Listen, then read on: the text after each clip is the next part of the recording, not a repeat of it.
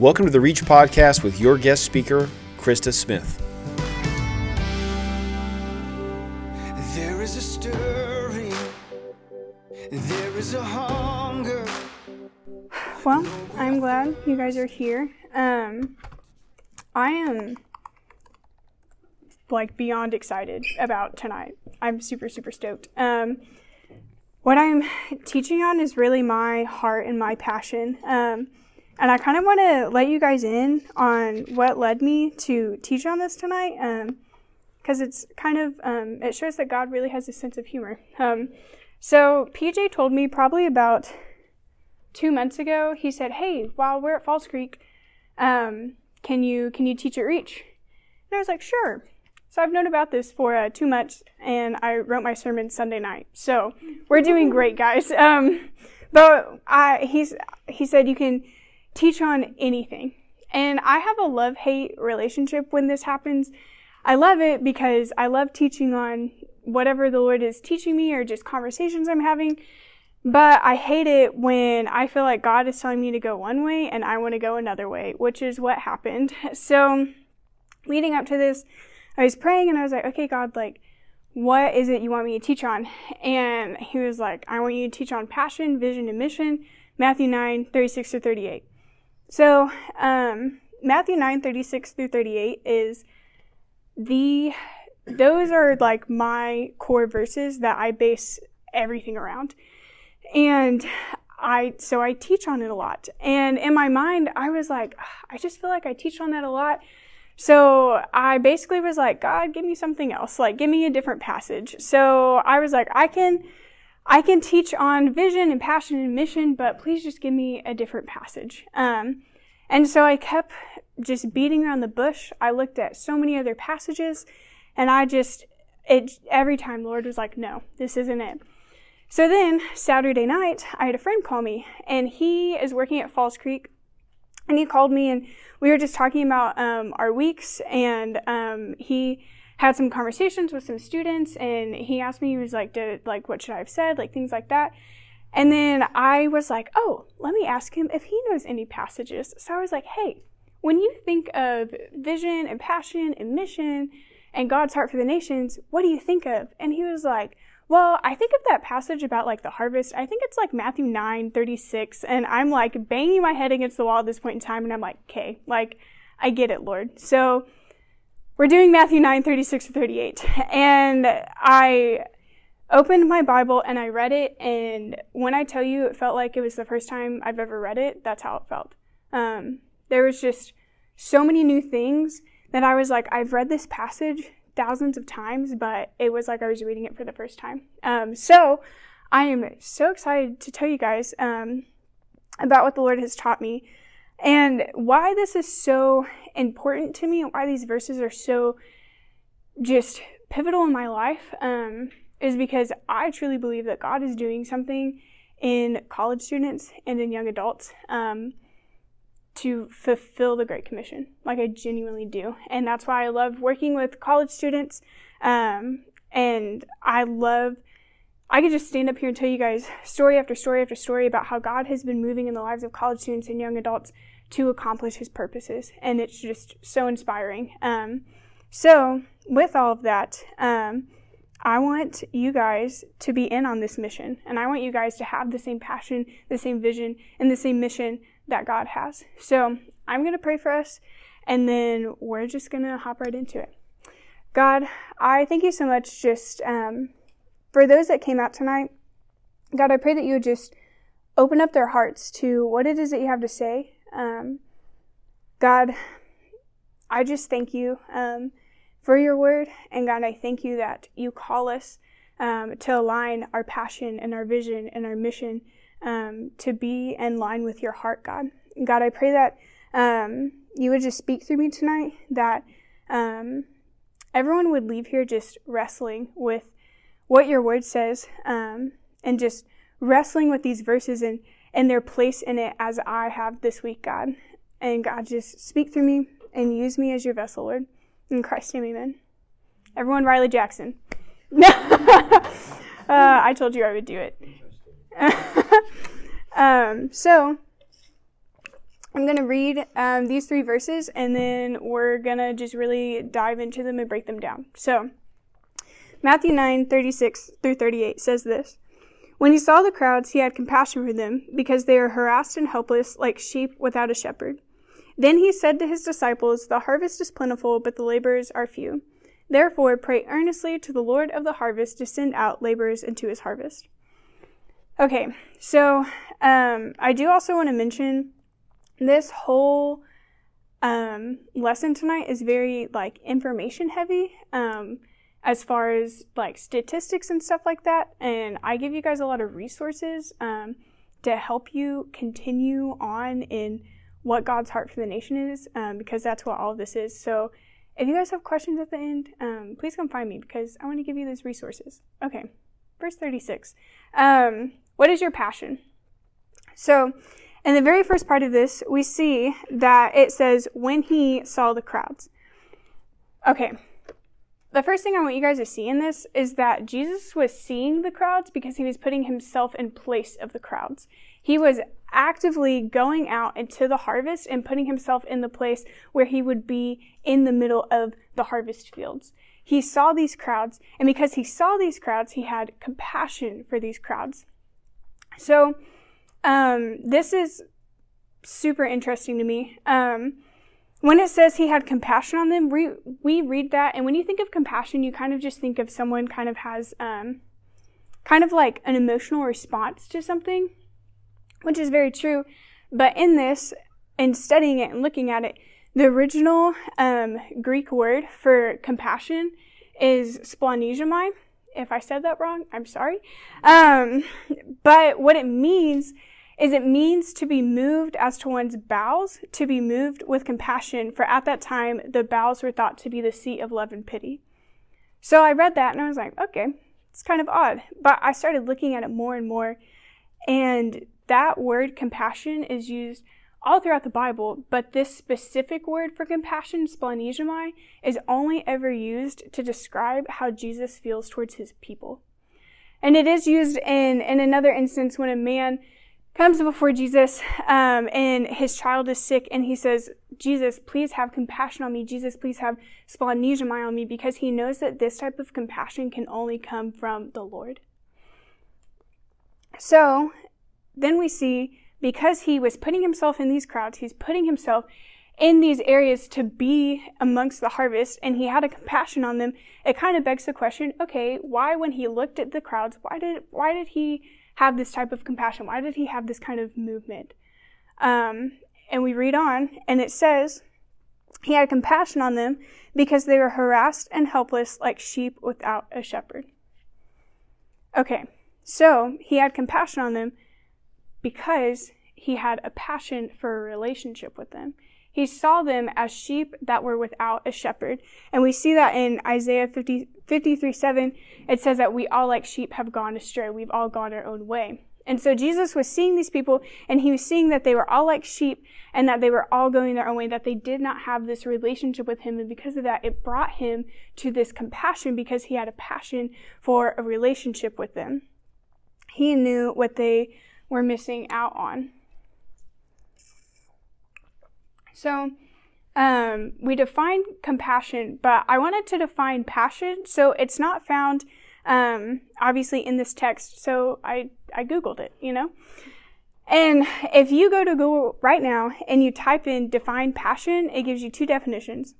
And the first one says strong and barely controllable passion. So kind of going along the lines of what that splanizomai compassion that Jesus had. But the second definition of passion on Google literally said the suffering and death of Jesus. And I loved that because the world can't even understand and define passion without even looking towards the cross. So then for us, we have to ask ourselves, okay, how does this passion and compassion, how do they go together? Why are we even talking about passion? Because it says that Jesus had compassion. As much as compassion compels us to have a feeling towards something, as much as Jesus saw these people and had a compassion for them, and it compelled him to move, He first had a passion to action, meaning your passion fuels your compassion. Okay, I'm going to say that again because I keep saying this word over and over again. Your passion fuels your compassion. And so since Jesus had a passion for a relationship with us, it caused him to have compassion for those who didn't have a relationship for him. Are you guys tracking with me? Yeah? Okay, this is why I like the small group setting.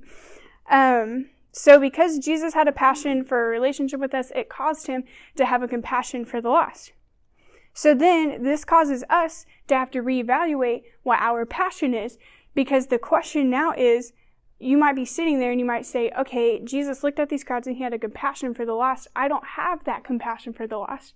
And I think a lot of reason why people and why a lot of us don't have a compassion for the lost is because we don't have a passion for the gospel. And so what I mean by that is we don't have a passion for the one thing that these people are needing. And you have to have a passion for the gospel in order to have a compassion for the lost. Because some of us treat the gospel as if it's something that we take for granted, that we simply hear on Sunday mornings when there are people literally halfway around the world dying without ever hearing it. We treat the gospel as if it saves our entire eternity, but it has very little effect on our lives in the temporary. And a lot of times we treat the gospel as if it's something that directs our lives and we saturate our hearts in. We instead treat it as a nice addition to our lives that we only hear on Sundays, and it really doesn't have any significance throughout our weeks.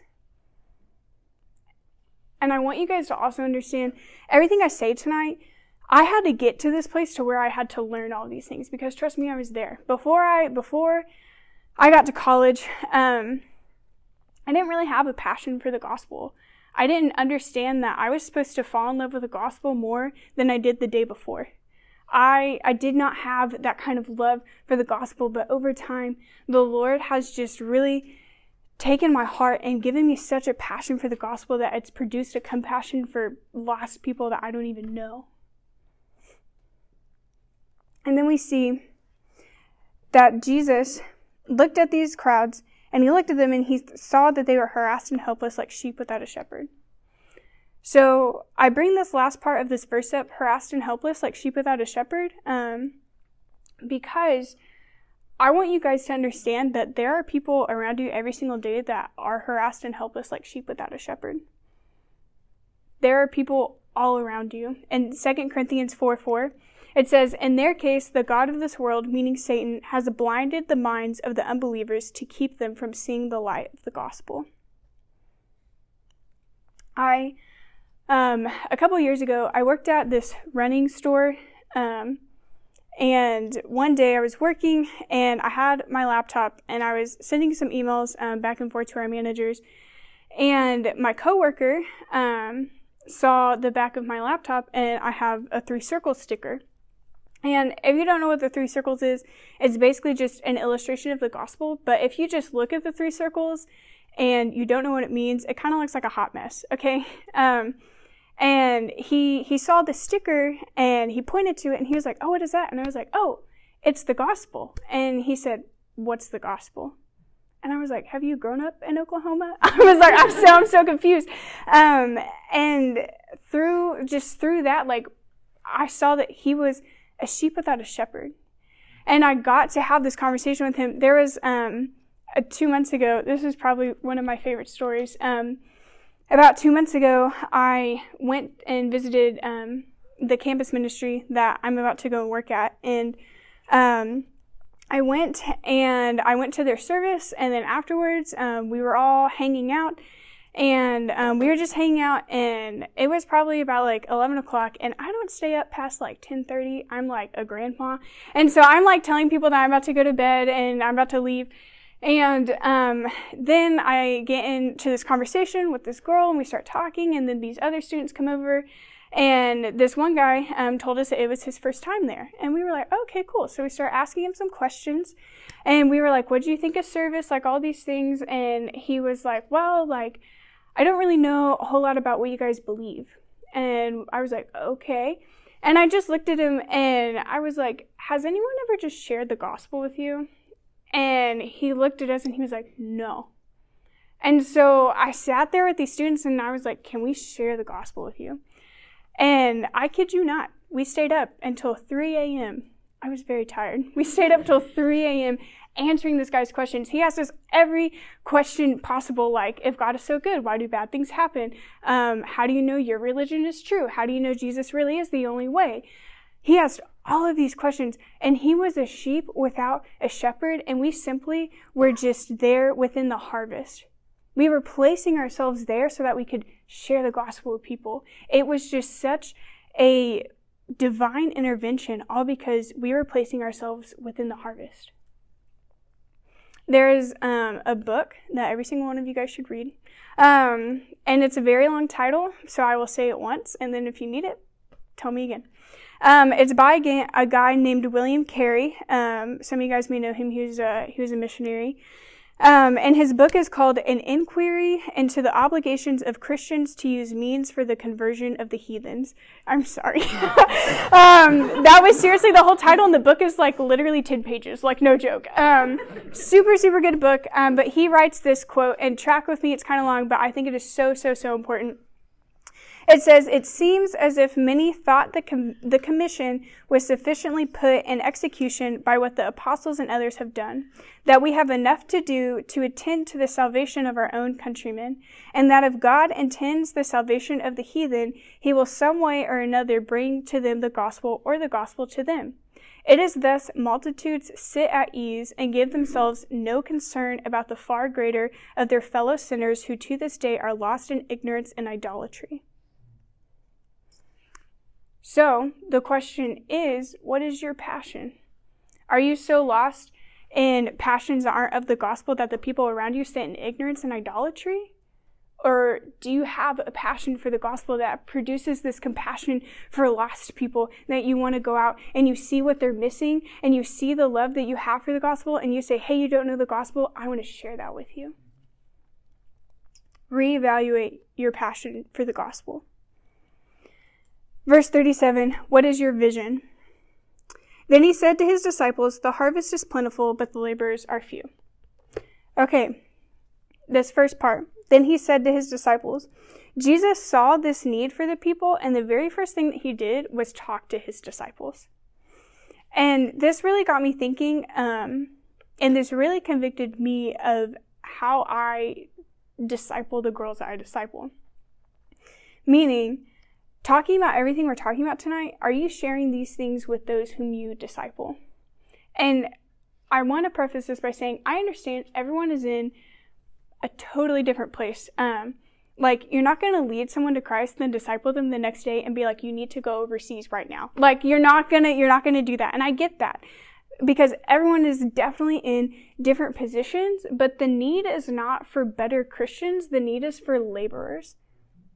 And so the need is not for you to meet every Monday morning at a coffee shop and have a therapy session to make yourself feel better about yourself. The need is for disciples who turn into laborers, who go out and make even more deeply devoted laborers. So you have to ask yourself, how am I discipling people? Because you can't talk about discipleship without talking about God's heart for the nations. And you can't talk about God's heart for the nations without talking about discipleship. And again, everyone is in a totally different spot. I'm not going to, my college girls that I disciple, I encourage them to give up a summer to go overseas. But the girl that I'm discipling who just graduated 8th grade, I can't be like, okay, pack your things and go overseas, like, because her parents would be fine with that. So I understand you're going to disciple everyone differently, but the question is, are you moving them closer to understanding God's heart for the nations? That girl that just graduated 8th grade, we talk about praying for lost people groups. Yeah, she probably can't go overseas right now, but we can still start praying for those who don't know the gospel. I had a conversation with a girl that I'm currently discipling, and she texted me one day, and this is probably just the highlight of my entire career as an intern. She texted me, and we had been talking about God's heart for the nations, and I had just sent her this video on the state of the gospel. And she texted me and she said, I'm going to drop out of college and go to Asia because of you. And I said, oh, bet, I'll help fund you. But she gets it. And because of that, I know that I can leave, and she's going to continue on this legacy of discipling girls for their heart to be for God's heart for the nations. So then we see that when Jesus looked at his disciples, he looked at them and said, the harvest is plentiful, but the laborers are few. So what is the harvest? Great question. So the harvest is your workplace. It's your family. It's your friends, your classmates. It's all of those people. It really is. But the harvest is also the 7,402 unreached people groups, or the 3.28 billion unreached people of the world.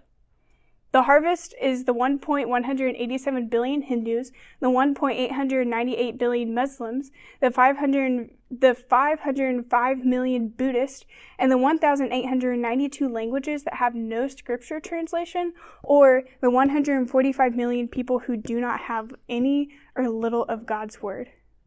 The harvest is the 900,000 international students in America that will return home with nothing more but a degree. That is the harvest. And yes, don't get me wrong. You can very much do things locally. Trust me. I love local missions. I've been doing local missions for a while. There's a ton of local missions that Evergreen does. They do mobile missions. I love that. I love that missions organization. But we serve a God with a global vision. Therefore, we're engaged with a global mission. And so we have to understand that if God's heart is to reach the whole world, our heart has to be the same. I've heard it posed to me before that if your vision is not to reach all of the nations, then your vision is too small. So you have to ask yourself, what is my vision? So then Jesus says that the harvest is plentiful, but the laborers are few. So now we have to define the laborers. So these statistics are crazy. The laborers are few. So the laborers are the 337,000 missionaries who go to reached peoples, or 77.3% of missionaries. The missionaries are the 85,000 missionaries who go to the unevangelized, or that translates to 19.4% of missionaries. And unevangelized just means that it's less than that people group is less than 2% Christian, but they are in reach of the gospel. The laborers are few means 11,700 missionaries who go to the unreached, which translates to only 2.7% of our missions force. And unreached is less than 2% of that people group is Christian, but they have little to no access to the gospel. And that is where the least of our missionaries are going. This is why Jesus said that the laborers are few. So now that we see all of this, and now that we see the need, we see the harvest, and we see how the laborers are few, you have to ask yourself, what is your vision? And you have to also continue to ask yourself, who are the laborers? And the laborers are you sitting in this room, you listening to this on a podcast. Because you are responsible for what you know. And now you guys know all of this. You guys know how there is such a need to go out and to share the gospel. You are without excuse to take the responsibility of taking the gospel to those who do not know it. In another really good book, the title is shorter. The title is The Great Omission. And in this, the author says, in a world in which 9 of every 10 people are lost, 1 of 4 never hear the way out, and 1 of every 2 cannot hear, the church sleeps on. Why? Could it be that we think there must be some other way, or perhaps we really don't care that much? If you want to be used by God to reach the nations, you must have a vision for the nations. And obviously, we see that the harvest is plentiful, the laborers are few, and we see that there is this huge, overwhelming task to do. And it is overwhelming. I mean, you hear about these millions and billions of people who have never heard the gospel, or who are so lost in their own religion that they don't think that there is any other way out but to work for their salvation. And you hear these things and you think, wow, that's super overwhelming. What can I do? Again, I'm glad you asked, because we're going to talk about that. So verse 38, what is your mission? Therefore, pray earnestly to the Lord of the harvest to send out laborers into his harvest. Okay, first thing, pray earnestly.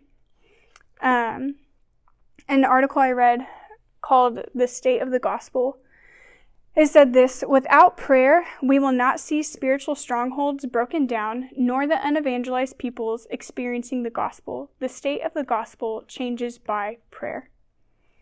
There is such a power to prayer, because it not only changes the state of the world and the state of the gospel traveling, but it also changes the heart of the one delivering the prayer.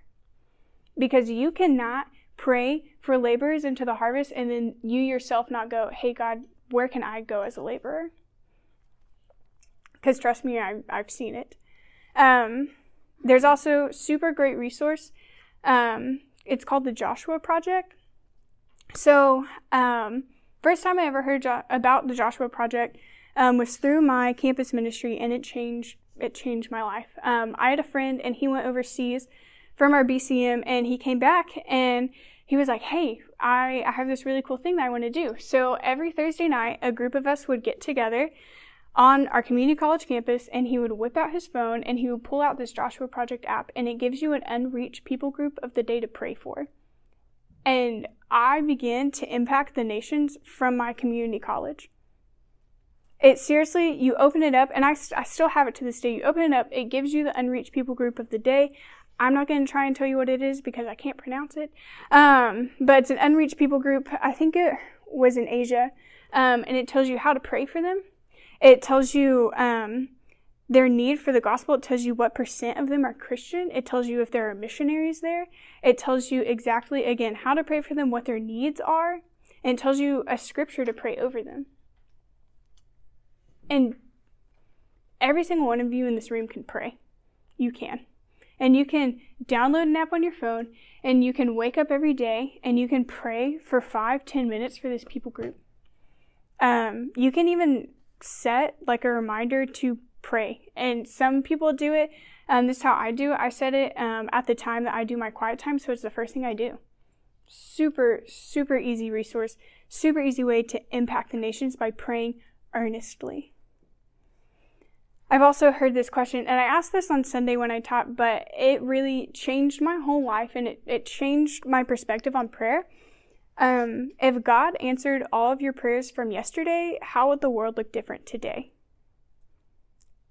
If God were to answer all of your prayers from yesterday, how would the world look different today? Would that unreached people group that you prayed for yesterday, would they have laborers laboring among them to share the gospel? Or would you just have a less stressful day at work because your boss has been down your back? How would the world look different if you prayed for the harvest? Then we see this. Then we see that it says, pray earnestly to the Lord of the harvest. Okay, as overwhelming as all of these statistics can be and everything like that, I want you guys to see that the harvest does not belong to you. I want you to see that the harvest belongs to the Lord. And so in that, we don't have to take on this responsibility of, well, if I don't reach the harvest, then I failed, because it doesn't even belong to you. It belongs to the Lord. So when you're praying, you're literally praying to the Lord that is in control of the harvest, that is in control of stirring man's heart to go out as laborers into the harvest fields. So don't be overwhelmed by all these things. Instead, just pray for these things. And then we see that he says, pray to the Lord of the harvest to send out laborers into his harvest fields. Okay. I'm going to give you guys 5 practical ways that you can be a laborer. Super simple, and we're going to break them all down. So the first one is go. Second one is you can give or send. The third is pray. Fourth is welcome, and fifth is mobilize. Okay. So go. Give a summer. Go overseas. Go work at Falls Creek. go and do these things. Give a semester, give a year, give 2 years. Just do not waste the time that you have. This is why I personally love working with college students as much as I do, because college students and young adults really have the most time, the most resources. They might not have the most money, but the Lord provides. And they have the biggest passions to go, to just drop everything and go. The amount of students that I've had conversations with over the years that have just looked at me and been like, man, I just wish I could drop out of college and just go. Like, I get it. I mean, I was there, and my BCM director said, no, please finish college. I said, okay. Please finish college, unless if the Lord tells you different. But go. Again, give a summer, give a semester. Pray about doing those things. I had a friend, and she went overseas for 2 months to Vietnam. And she came back, and she said something that I will never forget. She looked at me and she said, in our training, they told us something, and they said, as Christians, we should always live as if we're gonna go, unless if the Lord calls us to stay. And I was like, why am I not going? So I signed up to go overseas that summer, and I said, okay, God, I'm gonna live as if I'm gonna go, unless if you call me to stay. Well, I signed up in 2019 to go the summer of 2020. So that obviously did not happen. But I will tell you, my one prayer when I first signed up in the September of 2019, my one and only prayer was, God, do not waste this summer. So when my trip was canceled, I was like, God, you wasted the summer. But I got a call from my BCM director. Actually, no, my trip was canceled. And I called him and told him, and he was like, well, since your trip is canceled, I have this great opportunity. And I was like, okay. And if you guys knew Kyle, I was like, what a great timing. But he said, we're doing this thing called Global Project. And basically, you would lead a group of girls, and you would go through this book called The Fuel and the Flame. You would go through 1 Timothy, and you would get on a Zoom call with students from all over the world, and you would hear from a different speaker every Tuesday night. And in my mind, I was like, that's the last thing I want to do, because I'm supposed to be in Malaysia fly fishing. That was my assignment, guys. I was supposed to be fly fishing that summer. I was so excited. But anyway, I was like, okay. I was like, let me pray about it, because I was really mad. I was like, this is the last thing I want to do. And then I prayed about it. I called him back 2 days later, and I was like, okay, I'll do it. And when I tell you that God did not waste that summer, God did not waste that summer. I sat at my kitchen table every Tuesday night with 4 other girls impacting the nations. Because we would sit there and they would tell us about these people groups. They would tell us about God's heart for the nations. They would tell us about the importance of understanding the why behind why we go, why we give, why we sin, why we do all of these things. And it grew my faith that honestly, I think if I went to Malaysia, my faith wouldn't even have grown as much as it did. The Lord had called me to stay because he had to do this work in me. So, live as if you're going to go, unless if the Lord calls you to stay. Second thing you can do is you can give/send. So, giving. Pray about an organization or a missionary that you feel passionate about their cause that you can give to.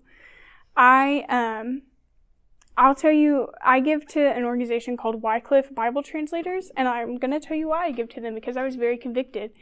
I took this class, it was called Perspectives, and it basically is just an outline of God's heart for the nations. And in it, we had a lady come, and she had lived among a people group for a couple of years, learned their language, and translated the Bible into their language. And I was like, that's dope. But she came and she told us something. And she said, the number of printed English translations and paraphrases of the Bible, complete or not, is about 900. The number of printed English translations of the Bible is about 900. And there are about 1,892 languages that have no scripture. And she said, you want to know what that's called? That's called gluttony. And I sat in my chair and just wanted to wither away and die.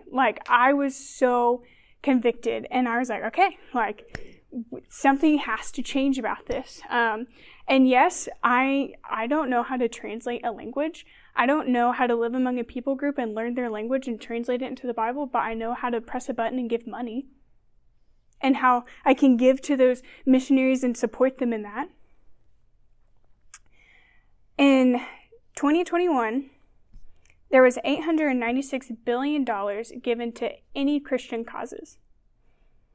$52 billion of that was given to missions, which sounds like a lot, but when you do the math, that is only 5.78% of money given to all Christian causes of any kind went to missions.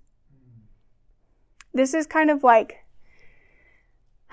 a hypothetical thing that really it could happen. The church has roughly 3,000 times the financial resources and 9,000 times the manpower needed to finish the Great Commission. If every evangelical gave 10% of their income to missions, we could easily support 2 million new missionaries.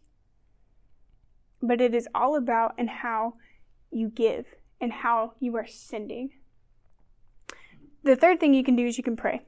So I already told you guys about the Joshua Project, which again, that is just you praying for that people group to come to know the gospel, for laborers to be sent out among that people group. Pray for missionaries that you know that are on the field right now.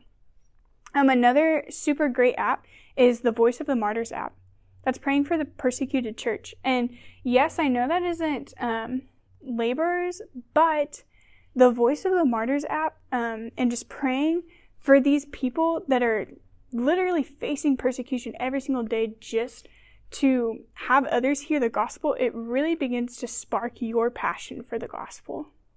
And another resource for persecuted churches is Open Doors, and that just gives you other ways to pray. The fourth thing you can do is you can welcome 900,000 international students. If you are a college student, you should make it a goal every semester to befriend at least one international student. That is honestly something that I regret not being more intentional about. Because there are so many international students that will come to America and get an education and never be invited into an American home and never hear the gospel. When these international students, if you really think about it, are coming here, getting an education, and they're going to go back home, and they're probably going to turn into that nation's leaders. They're going to be doing these things, but are they under the convictions of the gospel? Are you welcoming these international students? And some of you guys are like, well, I'm not in college. Okay, well, I have another thing for you. And I think it was September or December, Tulsa had 850 Afghan refugees come in. Tulsa alone. And there are so many organizations that I could get in contact with, and you guys can go. That perspectives class that I took, some of the ladies, I wasn't able to go, but some of the ladies had a ministry with the Afghan refugees, and they just taught them how to sew, and they shared the gospel with them. Like, such a simple thing, but they were literally welcoming these people. Tulsa is one of the largest cities for Myanmar peoples.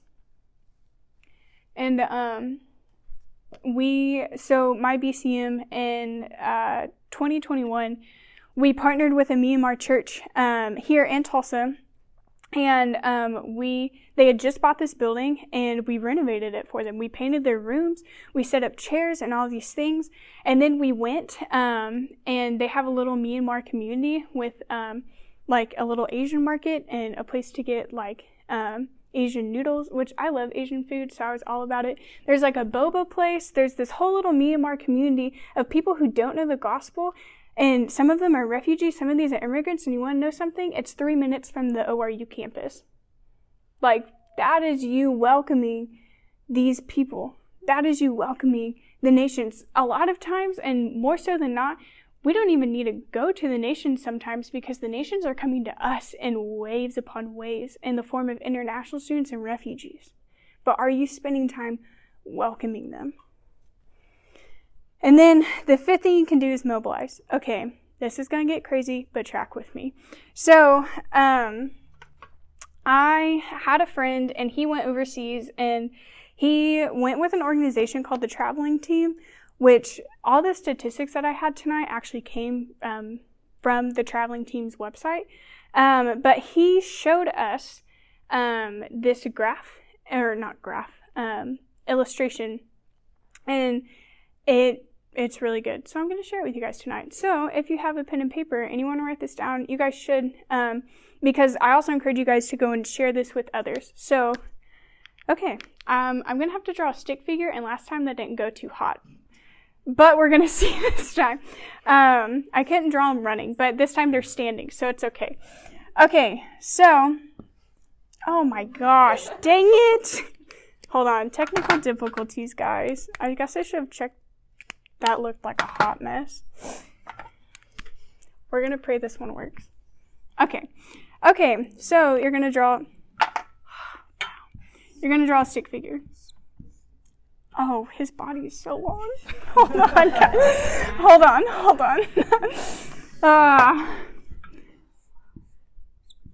Okay. I'm so sorry. Okay, so we're tracking with it. Okay, so here you have your Christian with a very large head, not proportional to his body. It's fine. And then over here you're going to draw another stick figure, and under it you're going to write World Christian.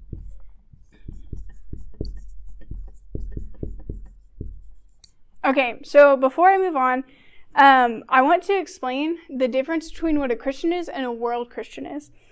So, a Christian and world Christian, there's no difference between like their salvation, or if one is more theologically deep or intelligent or whatever. It's all a matter of perspective.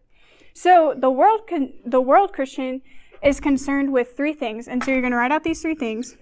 The world Christian is concerned with God's word,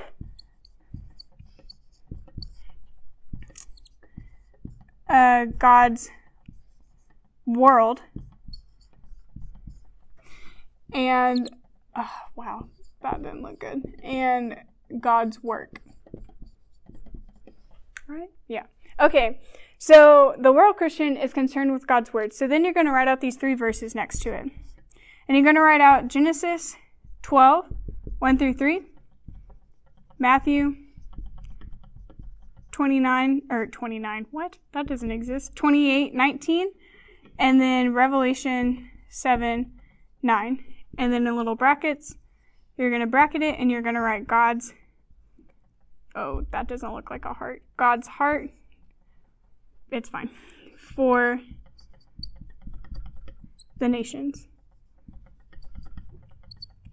Okay, so why these three verses? So, if you read the entire Bible, you quickly begin to realize that the Bible is not about you at all.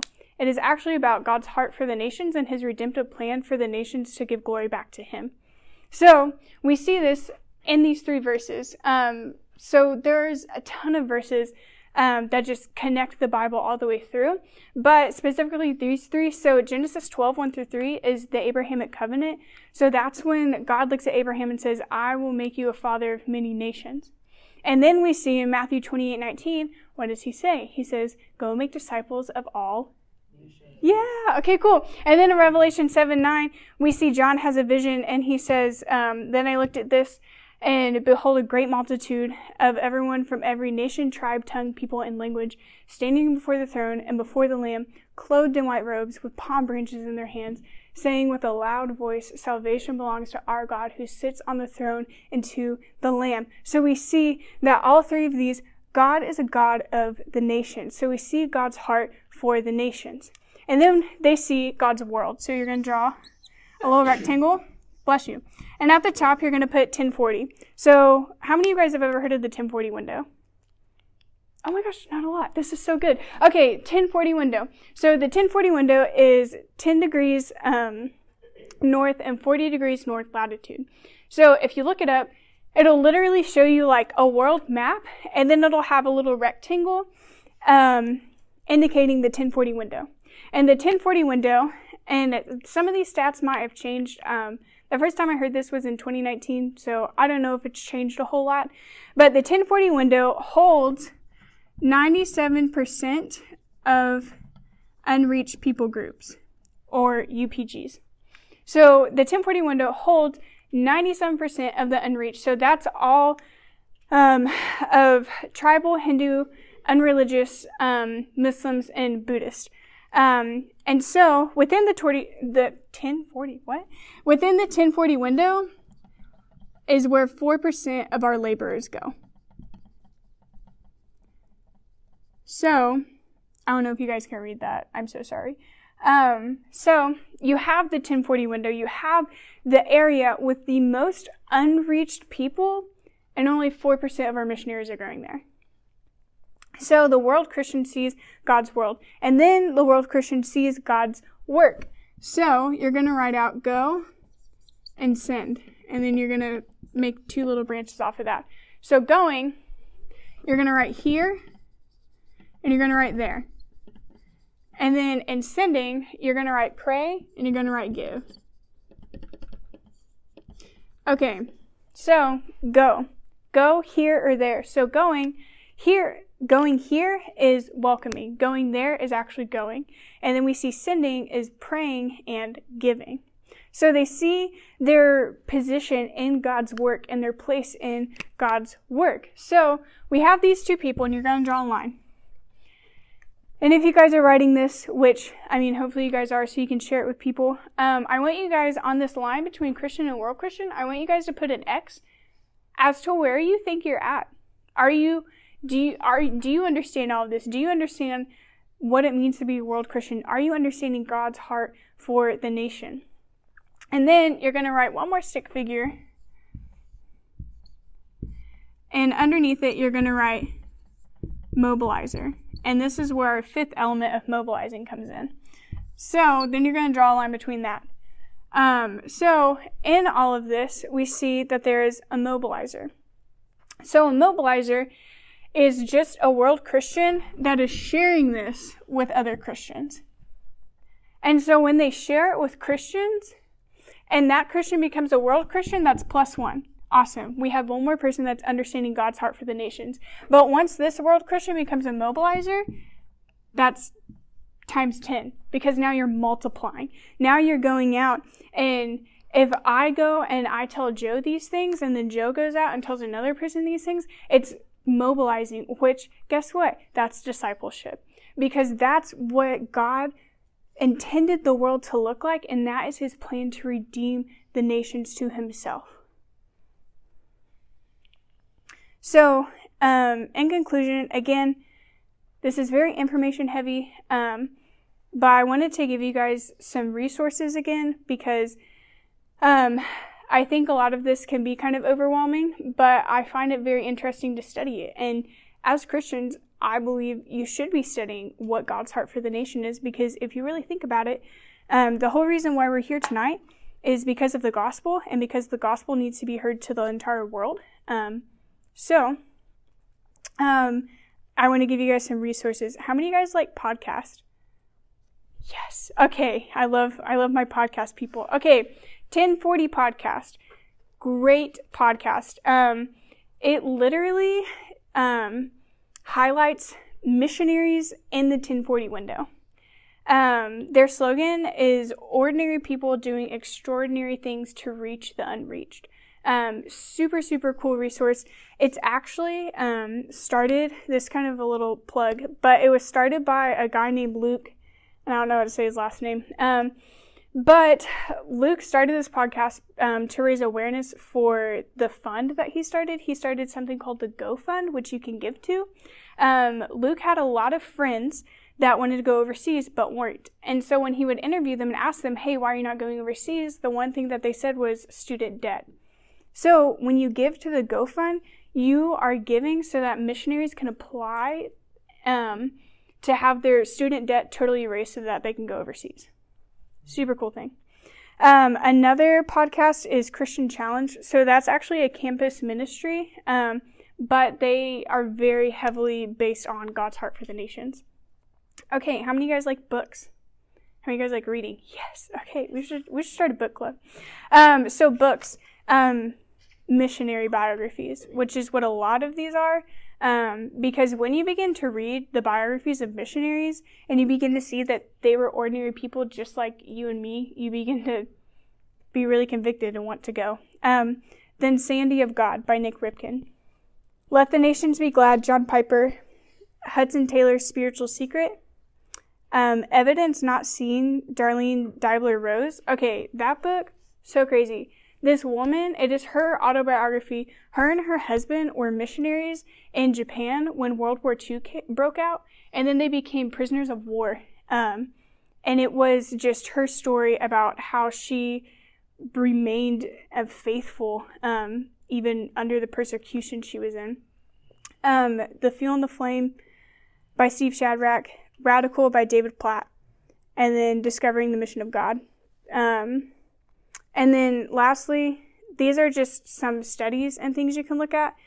And again, I really want to press this home because, like, study these things. Be intent on these things. Websites, the traveling team. Again, that's where all of my stats came from tonight.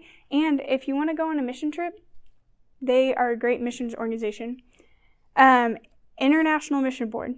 Literally, they have statistics, they have articles. The Joshua Project website actually has statistics and things that you can look at and understand more God's heart for the nations.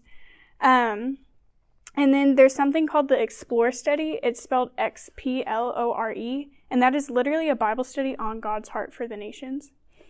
And then the last thing, this is actually a documentary, and it's 30 minutes. And every single one of you guys should go and watch it. It's called Yimby Yimby Unto the Nations. And Yimby is spelled Yembi.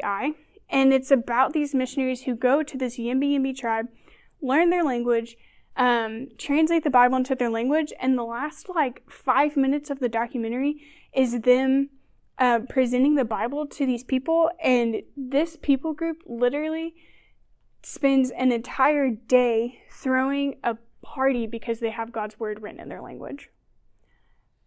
And it just, oh my gosh, guys, it's just so good. So with all of that, yes, check out those resources, look at those things, continue to actively engage yourself in God's heart for the nations. But besides all of the statistics, besides all of the information, you have to really assess, what is my passion? What is my vision? And what is my mission? Because the harvest is really waiting for laborers. Our world is desperate for people who are completely consumed with lives sold out to Jesus. People who are willing to do anything and go anywhere for the sake of the gospel. And people who are willing and seeking out how they can strategically put themselves in the most and best place possible to fulfill their role in the Great Commission. I want you guys to be responsible for what you know. I want you guys to not leave this here. I'm not up here speaking just to fill in for Taylor or PJ. This is real stuff that we should be engaging ourselves in. So please wrestle with these things. And I want to leave you guys with this last verse. In Habakkuk 2:14, it says, "And the earth will be filled with the knowledge of the glory of the Lord as the waters cover the sea." And I leave you with that because is your passion, that is your vision to see the world covered with the knowledge of the glory of the Lord as the waters cover the sea? And is your mission for that to happen?